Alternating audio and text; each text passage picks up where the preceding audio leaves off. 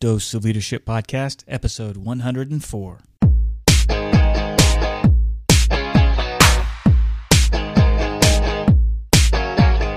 Welcome to another episode of the Dose of Leadership Podcast, the show that brings you inspiring and educational interviews with today's most relevant and motivating leaders. Each episode is dedicated to highlight real-life leadership and influence experts who dedicate their lives to the pursuit of the truth, common sense, and courageous leadership. And now, here's your host, Richard Ryerson. Hey everybody, welcome to the show. This is Richard Ryerson. Thanks for tuning into the show. It means the world to me. Before we start the interview, I want to give a special thanks to a unique group of folks up in Southern California, specifically Manhattan Beach. Steve Stanley is a listener of the show, and he had me come out to the organization that he works with called the Sims Restaurant Group. And I got to tell you, they have 4 of the best and most unique restaurants in Southern California as far as I'm concerned. If you make it out to Los Angeles, make a special trip down to Manhattan Beach and check out Tin Roof Bistro, Simsies, MB Post, and Fishing with Dynamite. Some of the best food you're going to come across, and I got to tell you, most importantly, some of the greatest service and the greatest people I've come across in the restaurant industry in a long time. So again, check them out. They're great folks, great food, and most importantly, they got great people who understand leadership. Again, Manhattan Beach, Sims Restaurant Group, Tin Roof Bistro, Simsies, MB Post, and Fishing with Dynamite. Thanks for the trip, guys. I really appreciate it. Now enjoy the interview. Well, I'm so happy to have on my show today Ken Coleman. He's the host of The Ken Coleman Show, which can be found weekdays from 5 to 7 p.m. Eastern Time on North Georgia's News Talk AM 550 WDUN, and he's the author of the book One Question, Life-Changing Answers from Today's Leading Voices. He's been called a young Charlie Rose by legendary Coach K from Duke basketball head coach, and talk radio superstar Dave Ramsey labeled him one of the best interviewers in the country. His invigorating and insightful commentary combined with acclaimed interview skills make him one of broadcasting's rising stars. On the short list of notable interviews includes President Jimmy Carter, Tim Tebow, Coach K, Senator John McCain, Tony Dungy, Pat Summitt, Lou Holtz, Tony Robbins, Mike Huckabee, and on and on. Man, I need to get his Rolodex. Wow, that's amazing. So, Ken, welcome to the Dose of Leadership Podcast. Well, Richard, I'm glad to be with you today and your audience. Well, I consider you a brother in arms, and obviously we were kind of joking in the pre-interview. When I stumbled across your stuff, I said, man, this guy speaks to me, because it's exactly kind of what we're doing here at the Dose of Leadership on a much smaller scale, obviously, than what you. But give us a little background about yourself and how you kind of got started in your gig. Yeah, well, I was working as a vice president for John Maxwell in 2003, 2004, 2005, and beginning to get a real itch to really get more clarity on my sweet spot. I talk about this all the time. I had a mentor share this with me in my young 20s. And he said, Ken, your sweet spot is at the intersection of your greatest strength and your greatest passion. And so I was pursuing what I thought was a call to politics, but was really doubting that burn, and really was sensing a call to the media. And so here I am in corporate America, great job, knocking down a nice salary, but really restless. I was beginning to really wrestle through it. And so through a series of events, really felt like I needed to make some steps towards radio and television. And within this leadership organization that John Maxwell had created, obviously, there was such a great culture for learning and growing. And so I just began to ask for opportunities to do some hosting at some of our own events, and those led to some accolades and continuing to do more and more. And then I jumped out into sports radio, and just opportunity after opportunity I would jump after, and just to try to move the ball down the field. I think that's a big thing when you're staking a claim on, hey, this is new territory that I want to go into. You just got to get some early wins and early momentum. And it doesn't mean a lot of people are going to see it or hear it, but you know that you, A, enjoyed it, and B, you've got some talent. And that's what really helps you identify the sweet spot and momentum within that sweet spot. So that's the short answer, which is it's a really long, we're talking about a 4 or 5 year path just to gain some momentum and become known, and build a brand. So that's kind of how it started, and we created a Catalyst podcast out of that, which is now one of the nation's largest leadership podcast, specifically targeted toward the evangelical leaders, but we interview people from all walks of life. And so that's what really has given me a tremendous springboard, if you will, into what I'm doing now. Fantastic. And I didn't even put even in the prep, realizing that your association came with John Maxwell too. That's great. I don't know if we didn't talk about this in the pre-interview, but I recently became certified on the John Maxwell team as a certified coach and trainer. So, cool! Did you see his latest book launch? Yes, webcast? I did. It was on my, of course, I sent that out, and that was great. I love his new book, by the way. It's great. Well, I was the host of that event. Yeah. So now I'm really connecting the dots for you. That's right. Well, so John's been a mentor, man. He's just been great to me and has opened up a tremendous amount of doors for me. Yeah, so the event was amazing in August, and just to be around that positivity, that culture of leadership, and that culture of pursuing your passions and your dream and your big why. I mean, it's pretty powerful stuff. Yeah, listen, man. John is one of those guys that I try to emulate, and I know you do too, as well, Richard. And that's this idea of trying to keep things as simple as possible, so that people can understand it and then apply it. Yeah, and the other thing that's amazing too about him, and when you meet him up close, and the people that are closest to him, and said this, that he really is the real deal. I mean, a lot of times you see there's a lot of people out there in this arena, in this concept, but he definitely is one of those that walks the walk and talks the talk. Yeah, he sure does. Well, fantastic. Well, to talk about leadership then with you, who has been some of your amazing, who has influenced you the most, somebody that you can go back to, a mentor, someone that you really go back to, and where this whole idea of leadership started with you? Well, I'm a pastor's kid, so I grew up in church and in ministry watching my dad lead, so I think there's certain, there's no question when you're underneath a leader like that, you're going to be influenced tremendously there, and so understood the realities of leadership when, he's a pastor of a small church, so that's a very different leadership dynamic. And then I had opportunities, obviously, to work in politics. If anybody knows my young background, my bio, I worked in politics right out of school. So I worked on campaigns, and I saw, on-the-ground leaders in the form of campaign managers, and then I actually watched elected officials, govern. And so I kind of began to study leadership from that standpoint. I've been a history nut my whole life, so I've read great leaders like Patrick Henry, Thomas Jefferson, Teddy Roosevelt are three names from history that I really, really admire, and of course my modern-day hero growing up was Ronald Reagan. I loved his style of leadership, right? Strong yet affable, a guy who really knew how to connect with people. So, those are the key leadership influences. Of course, I watched John Maxwell up close. I love John's leadership style. He and I actually share the same personality profile. So, those are a few names that I would click off the list right off the top, people that I really admire. I love Teddy Roosevelt. Love Teddy Roosevelt. So I would say Roosevelt and Reagan, two huge influences on me. Now, I'm in a different space now. I've led a company. I've led a $6 million company before. I was a vice president of Maxwell. But I'm in a position now where I'm really leading myself and trying to lead my wife and lead my kids. So I'm in a different leadership phase in that I'm, God's blessing my career, but I'm in a different phase where I'm leading myself. I don't have a team of employees right now. So, that's an interesting dynamic as well.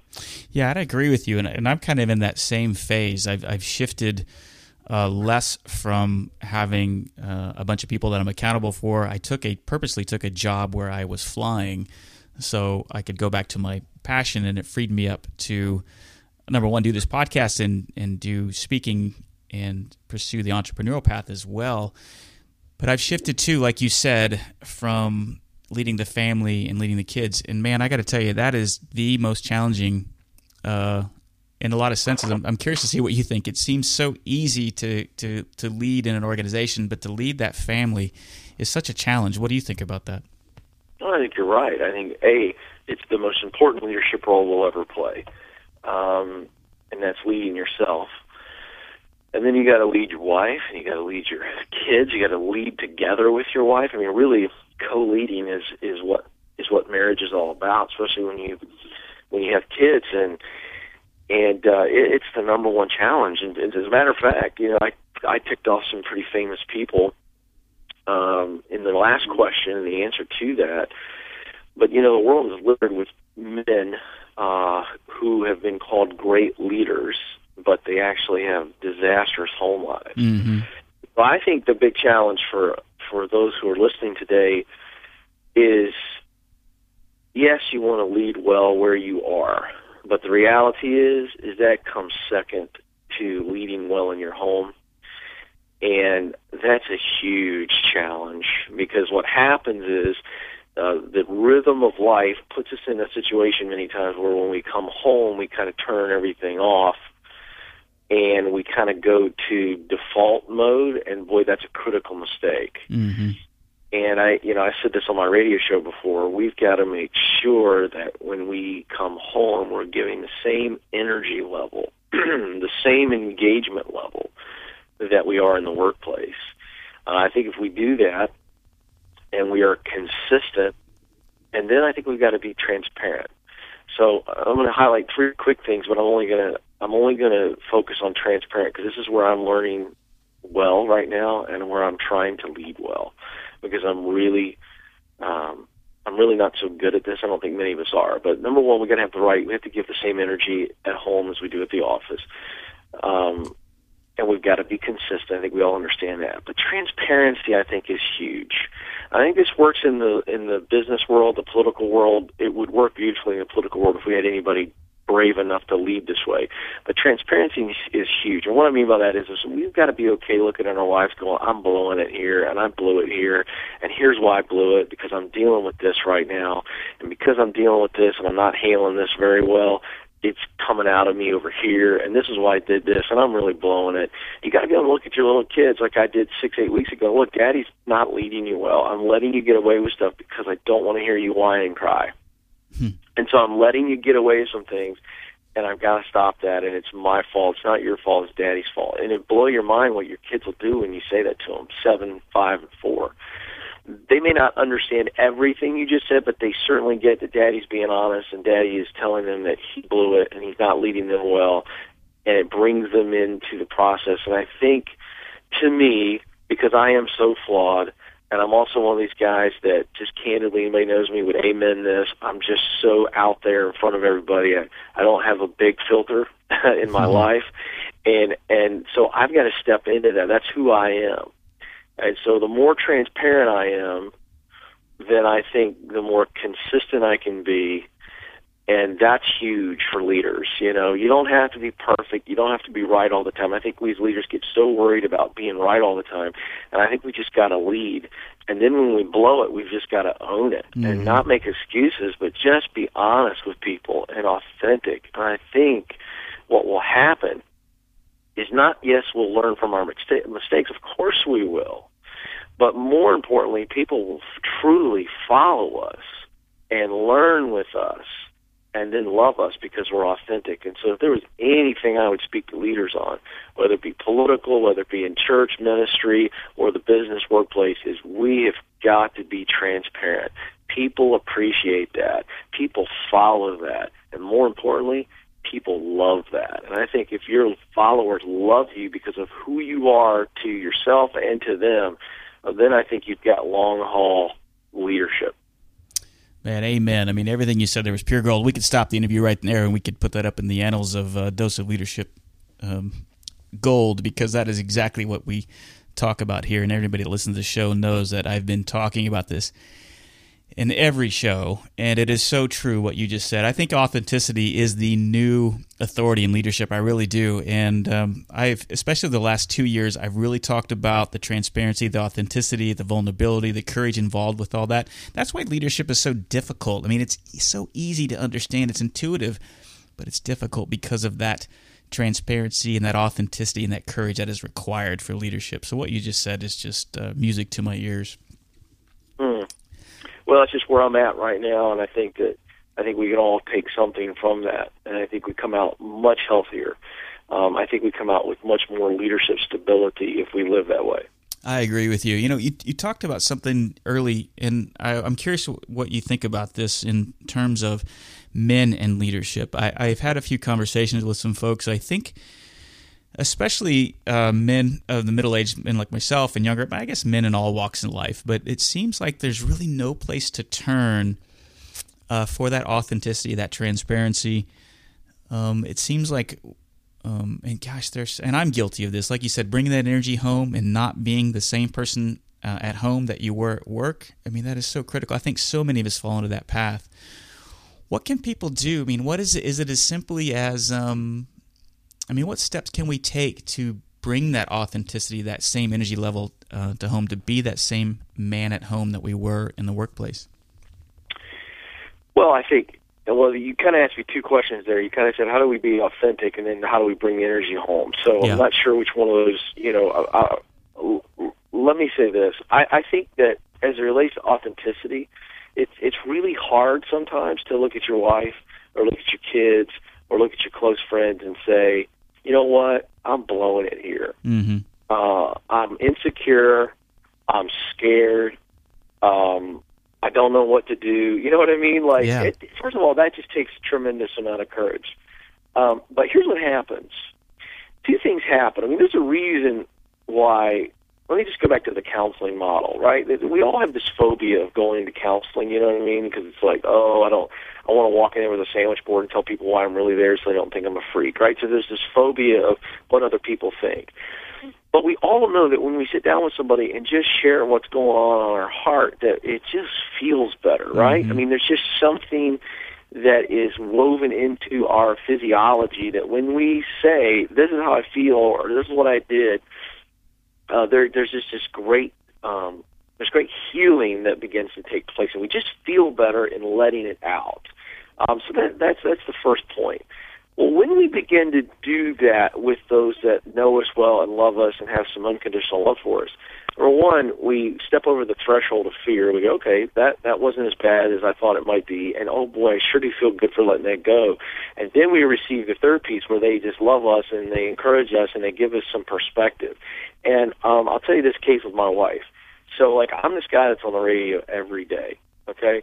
And I'm encouraging people, and that's just my personality. I am an optimist, but I'm an encourager, I'm an exhorter. But you know what?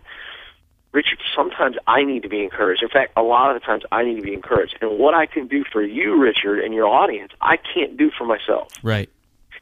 And so I have learned to try to borrow other people's courage. I have learned to try to borrow other people's perspective, because sometimes I'm so inside myself, and I hope that makes sense. Oh, it does. But I'm so inside my brain wrestling with what I'm dealing with, or in my heart wrestling with what I'm dealing with, and I can't get perspective. But when I am authentic and just say, this is how I feel, I always get something back. I always get perspective. I always get that emotion that it seems that I need to borrow most. It seems that I always get it when I share it. And I get myself in trouble. I'm going to tell you every time. I'm talking about me now. But I get myself in trouble when I do not talk. When I bottle things up and try to manage through it. Now, this is just me. That's when I get in trouble. And I think authenticity to me means being honest with what's going on inside of me. And I think that's really important. Now, that's the authenticity question. As far as the energy level, you just have to kind of remind yourself that there's 3 little ones or 2 little ones or 1 little one and then 1 big one, right? Whatever your family situation is. I got to know that my wife's been dealing with the kids since they got home from school, and they've been whining and fussing and all the things that they do and fighting and everything else. And so she needs to see me, and she needs a break.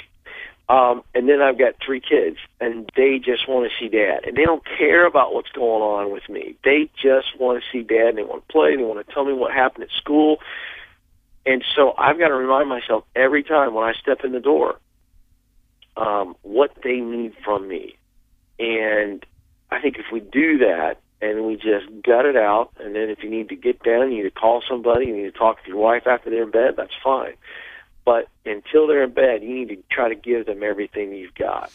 And I think that's really important, because kids don't understand everything, but they can perceive a whole lot. Oh, yeah. And I think that what you said there, the intentionality of, and being aware, the awareness of knowing that you are making a bigger impact than you can possibly imagine, even just in the little things of being present with the kids, like you said, in the little thing. So to me, it's the intentionality and the awareness and understanding that you're making a bigger impact than you give yourself credit for. I mean, lifetime of impact, legacy impact with every little thing. So, no, I love that. You said something too on the previous answer to the question about the authenticity, the courage piece. That really comes down to the brass tacks. That's really what it's all about, is that it is difficult because it is an act of courage. It is so fearful to be authentic and take masks off. But I think once you realize that courage is a choice and that you will be afraid, the fear will never go away. But the more that you act in it, the more comfortable it becomes, in a sense. The uncertainty never goes away, but acting in that courage certainly pays tremendous benefits. I'm with you. When you shut down and you don't talk and you try to gut it out or suck it up, man, that's when things go bad for me too. Yeah, I'm telling you, there's just some type of comment or some type of response or some type of attitude that is manifested out of that bottledness, if we can create a term there. Mm-hmm. And for me, it just doesn't work. I've got to be able to get some thoughts out and get the feelings out and get perspective. And again, this just gets back to two of my favorite C's in the whole world. Number one, communication, and two, community. I think if you are communicating and you are in community, you've just got a whole much better shot at staying the course in life and not quitting and not letting your circumstances get you down. I think those two C's, in fact, that's so good, I'm going to do a whole segment on the radio show today. I'm going to do it on those. I got to remind people of those two C's because I think that is so important. I agree with you. Almost every problem can be, if you think about it, almost every problem in business and life can be wrapped up in those two, especially in the communication piece. Everything, lack thereof, communication, generates so many problems. And the community piece, if you're surrounded, like you said, that's where you talked about borrowing that courage. That's the reservoir that you need to get through life. I think realizing that you can't get by on your own or do it by yourself is critical. Yeah, it's so true. I just don't think we're created to be loners, and I know there'll be people that are listening in here and say, "Hey, I'm a loner, and I'm quite fine being okay." And to some extent, I think that's probably true, but I don't believe that you don't need some community. Yeah, and you may define it differently than I define it as an extrovert, but I think community is everything. I really do. I think if you don't have it, A, you don't know what you're missing. And B, you just don't have what I think can be a powerful, powerful companion on the journey. Oh, agreed. Yeah. What do you think some of the biggest, or what is the biggest challenge facing leaders and upcoming leaders today? Wow, that's a whale of a question. Let me try to honestly answer that. I mean, to boil that down to one is tough. But if I had to pick one, let me just pick one. I think a challenge for leaders in today's world. I think being who you are supposed to be. And this gets back to authenticity again. So maybe it's authenticity, but let me explain how I think this is the biggest challenge for leaders in 2013. I think because the world has changed with the ascension of social media. And so, you just think back, this will blow your mind, but you just think back 7, 8, 9 years ago, you had a blog, right? And so you could put up a blog post, and blogging was kind of coming in, I guess, and you could get some comments on that, but Facebook and Twitter just didn't exist. And so this instant feedback, this universal criticism, this supercharged voyeurism. These are three things that I think comes out of social media. And so those specific things make leaders really vulnerable to keeping up with everybody else and what everybody else thinks of you. Then you see other leaders and maybe they have more Twitter followers than you, or maybe their blog posts are getting more likes and more visits. And all of a sudden you get so focused on comparison. Right. And comparison becomes this insidious cancer. And so I think we have to be able to, as leaders, on a daily basis, make sure that we're checking our authenticity at the door of reality and go, okay, now wait a second. Am I really being authentic? And before I walk into this space that I'm going to lead today, am I being true to who I am? Am I in my sweet spot? So I'm not trying to be this other leader, and I'm not worried about how many views and hits I get today. I'm worried about the influence that I've been given. And this is a tremendous challenge. Yeah. And another offshoot of this is this idea for those of us who are wired towards ambition and progress, that we get so focused on the next that we miss what we need in the now and ultimately sacrifice the next. I say this in my talk all the time. I'll repeat this because I think this is an axiom for so many of us that we need to really hold on to. In fact, I have a giant index card pinned to my wall on my radio station, and it's attached to the location map, the area coverage map of my radio station, because I have much bigger goals than just AM 550 WDUN. But that's where I'm at right now. That is the daily show and the influence that I've been given.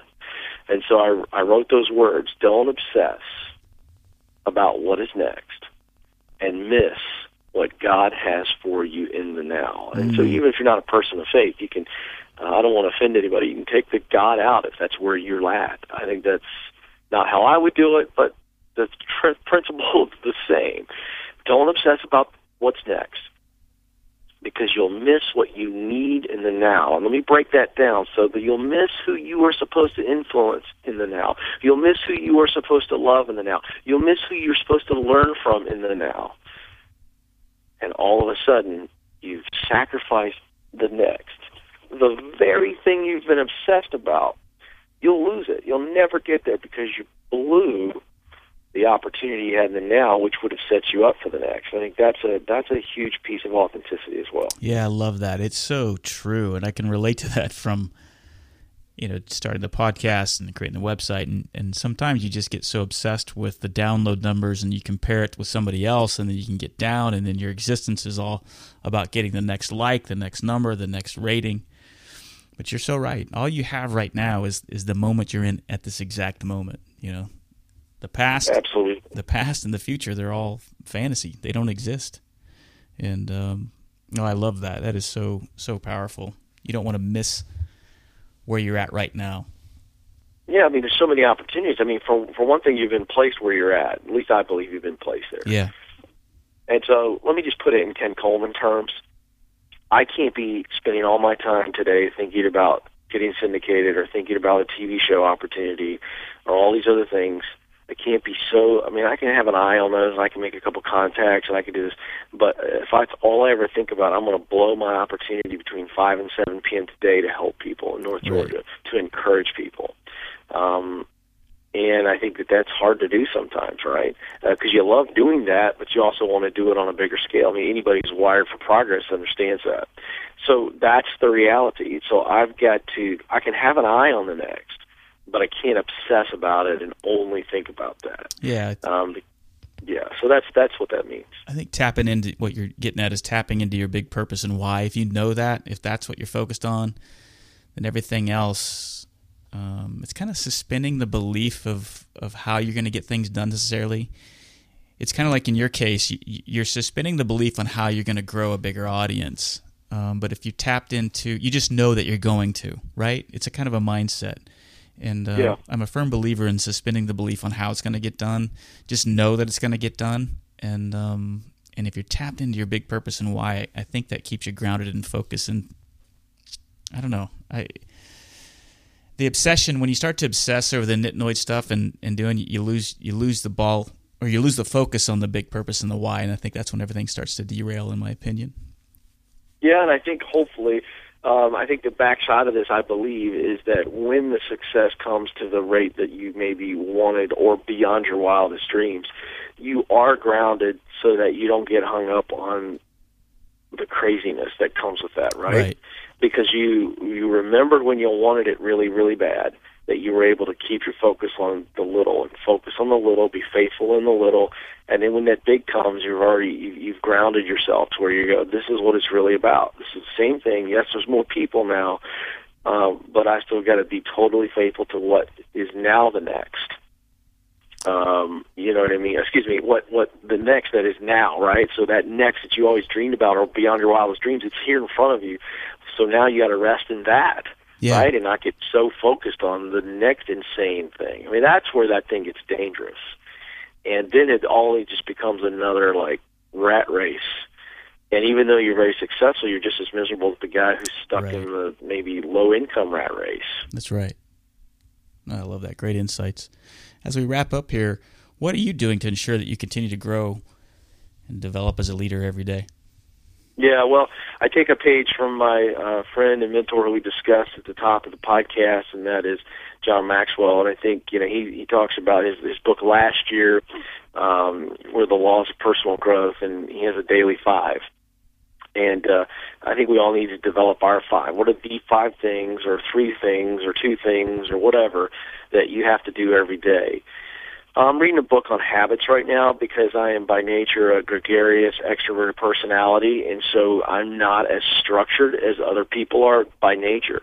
And so for me, habits are big because I'm never going to be a structure guy.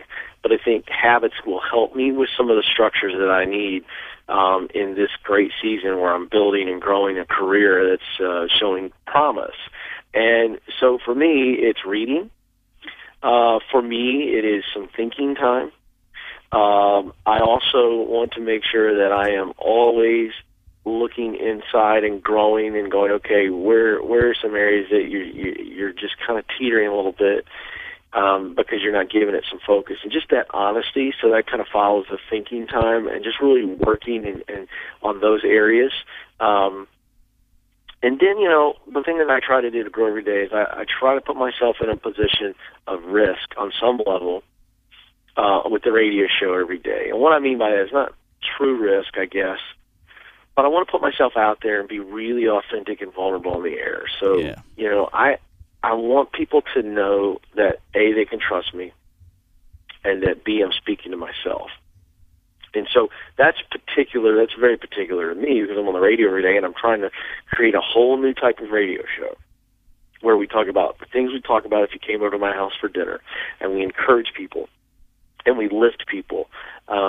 So those are the big 3 I try to do every day to continue to grow. And then I'm also trying to put myself into positions, the last thing I'd say is I'm trying to put myself into positions where I'm pushing myself a bit. And so I'll take a day coming up next week. I will MC an event, a local leadership event at 8 in the morning. Then I will do what I have to do from a work standpoint and prep for the show. I'll do the show. As soon as the show is over, I will drive 30 minutes and I'll speak to another leadership group. Now, that's a long day. And I don't know if people appreciate how hard it is to do 2 hours of radio every day. And I'm not talking about the prep. I'm talking about just on the air. You're just mentally exhausted. And I'll drive, and I'll have to speak and encourage other leaders. And that's a day that I'm looking forward to, not because I know how exhausted I'm going to be and how tough it will be to be up and deliver, but I know that it's going to make me better. And I know that it's going to increase my capacity. It's kind of like endurance. You know what I mean? I've never met somebody who goes, man, I'm really looking forward to a 30-mile run. Right. But they are looking forward to getting out on the other side of it and knowing that coming through that 30-mile run, they're that much more prepared for what will one day be a much bigger test, right? And so I'm trying to do some of that, 2-3 times a month to where I've got a really intense situation where, from a content standpoint, delivering it and physically and how hard it is, because I think it's preparing me for something much bigger. Well, I love it, Ken. You're a newfound fan over here in Wichita, Kansas. So I appreciate what you're doing. I appreciate that, and I love your stuff. A great conversation, man. I could talk to you for hours about this stuff. Where can they find you? Yeah, well, a couple places. One, to tell them about the book. We really didn't talk much about the book, which is fine, but my first book came out in April. It's called One Question, Life-Changing Answers from Today's Leading Voices. 2 simple reasons for writing the book. Number 1, I wanted to compile wisdom from some of the great people in our world, and we did that. There's 34 guests, the best-selling business authors of our time, champions from sport, great political leaders, great spiritual leaders, and each one of them has a different, unique question divided into 3 sections of the book: succeeding, surviving, and sustaining. I believe the 3 major seasons of life that we all have to walk through and walk through it well. And the second thing I wanted to do was highlight the importance of a question. A single question can yield tremendous power. As I write in the book, Good questions inform, but great questions transform. And I introduce a phrase in the last chapter of the book called the habit of inquiry. And this is where I'm challenging people to continue to ask questions. Research shows that by the time we reach the 8th grade, most of us are only asking 2 to 3 questions a day. And you combine that with our Western education system that is training kids how to answer questions, not to ask them. We are pushing new people into the workforce that have no idea how to ask questions. And I know this about great leaders and great performers. They share one thing in common, and that is a huge curiosity as to what is next, how they can get better, how they can lead better. And so that, in short, is the book. You can get 3 free chapters at OneQuestionBook. OneQuestionBook.com. It's spelled out, OneQuestionBook.com. Marcus Buckingham, Lou Holtz, and Mark Burnett, the creator of Survivor and The Voice. 3 free chapters, no strings attached. I think you'll love the format. Each chapter is only 4 pages long, and they can check that out at OneQuestionBook.com. If they'd love to listen to the radio show or the podcast of it, KenColemanShow.com. Ken, what a thrill. This has been a fun conversation. Well, thanks, man, for letting me share. Yeah, and thanks for coming on the show. We'll have to do this again. There's other topics I want to talk to you about, so we'll have you back in the show if you're up for it. Absolutely, anytime, man. All right, Ken, thanks for coming on the show. We'll talk to you again. Thank you, Richard. Richard invites you to become a part of the Dose of Leadership community. Visit doseofleadership.com and sign up to receive his free Common Sense Leadership ebook, a guide that highlights how all of us can learn to become calm, confident, consistent, and courageous in all aspects of our lives. Richard is also available as a speaker for your next event. Richard specializes in practical leadership and change management. He has a philosophy of inspiring everyone to think and act like a leader, which is based on timeless natural principles and common sense. You can get more info by visiting doseofleadership.com.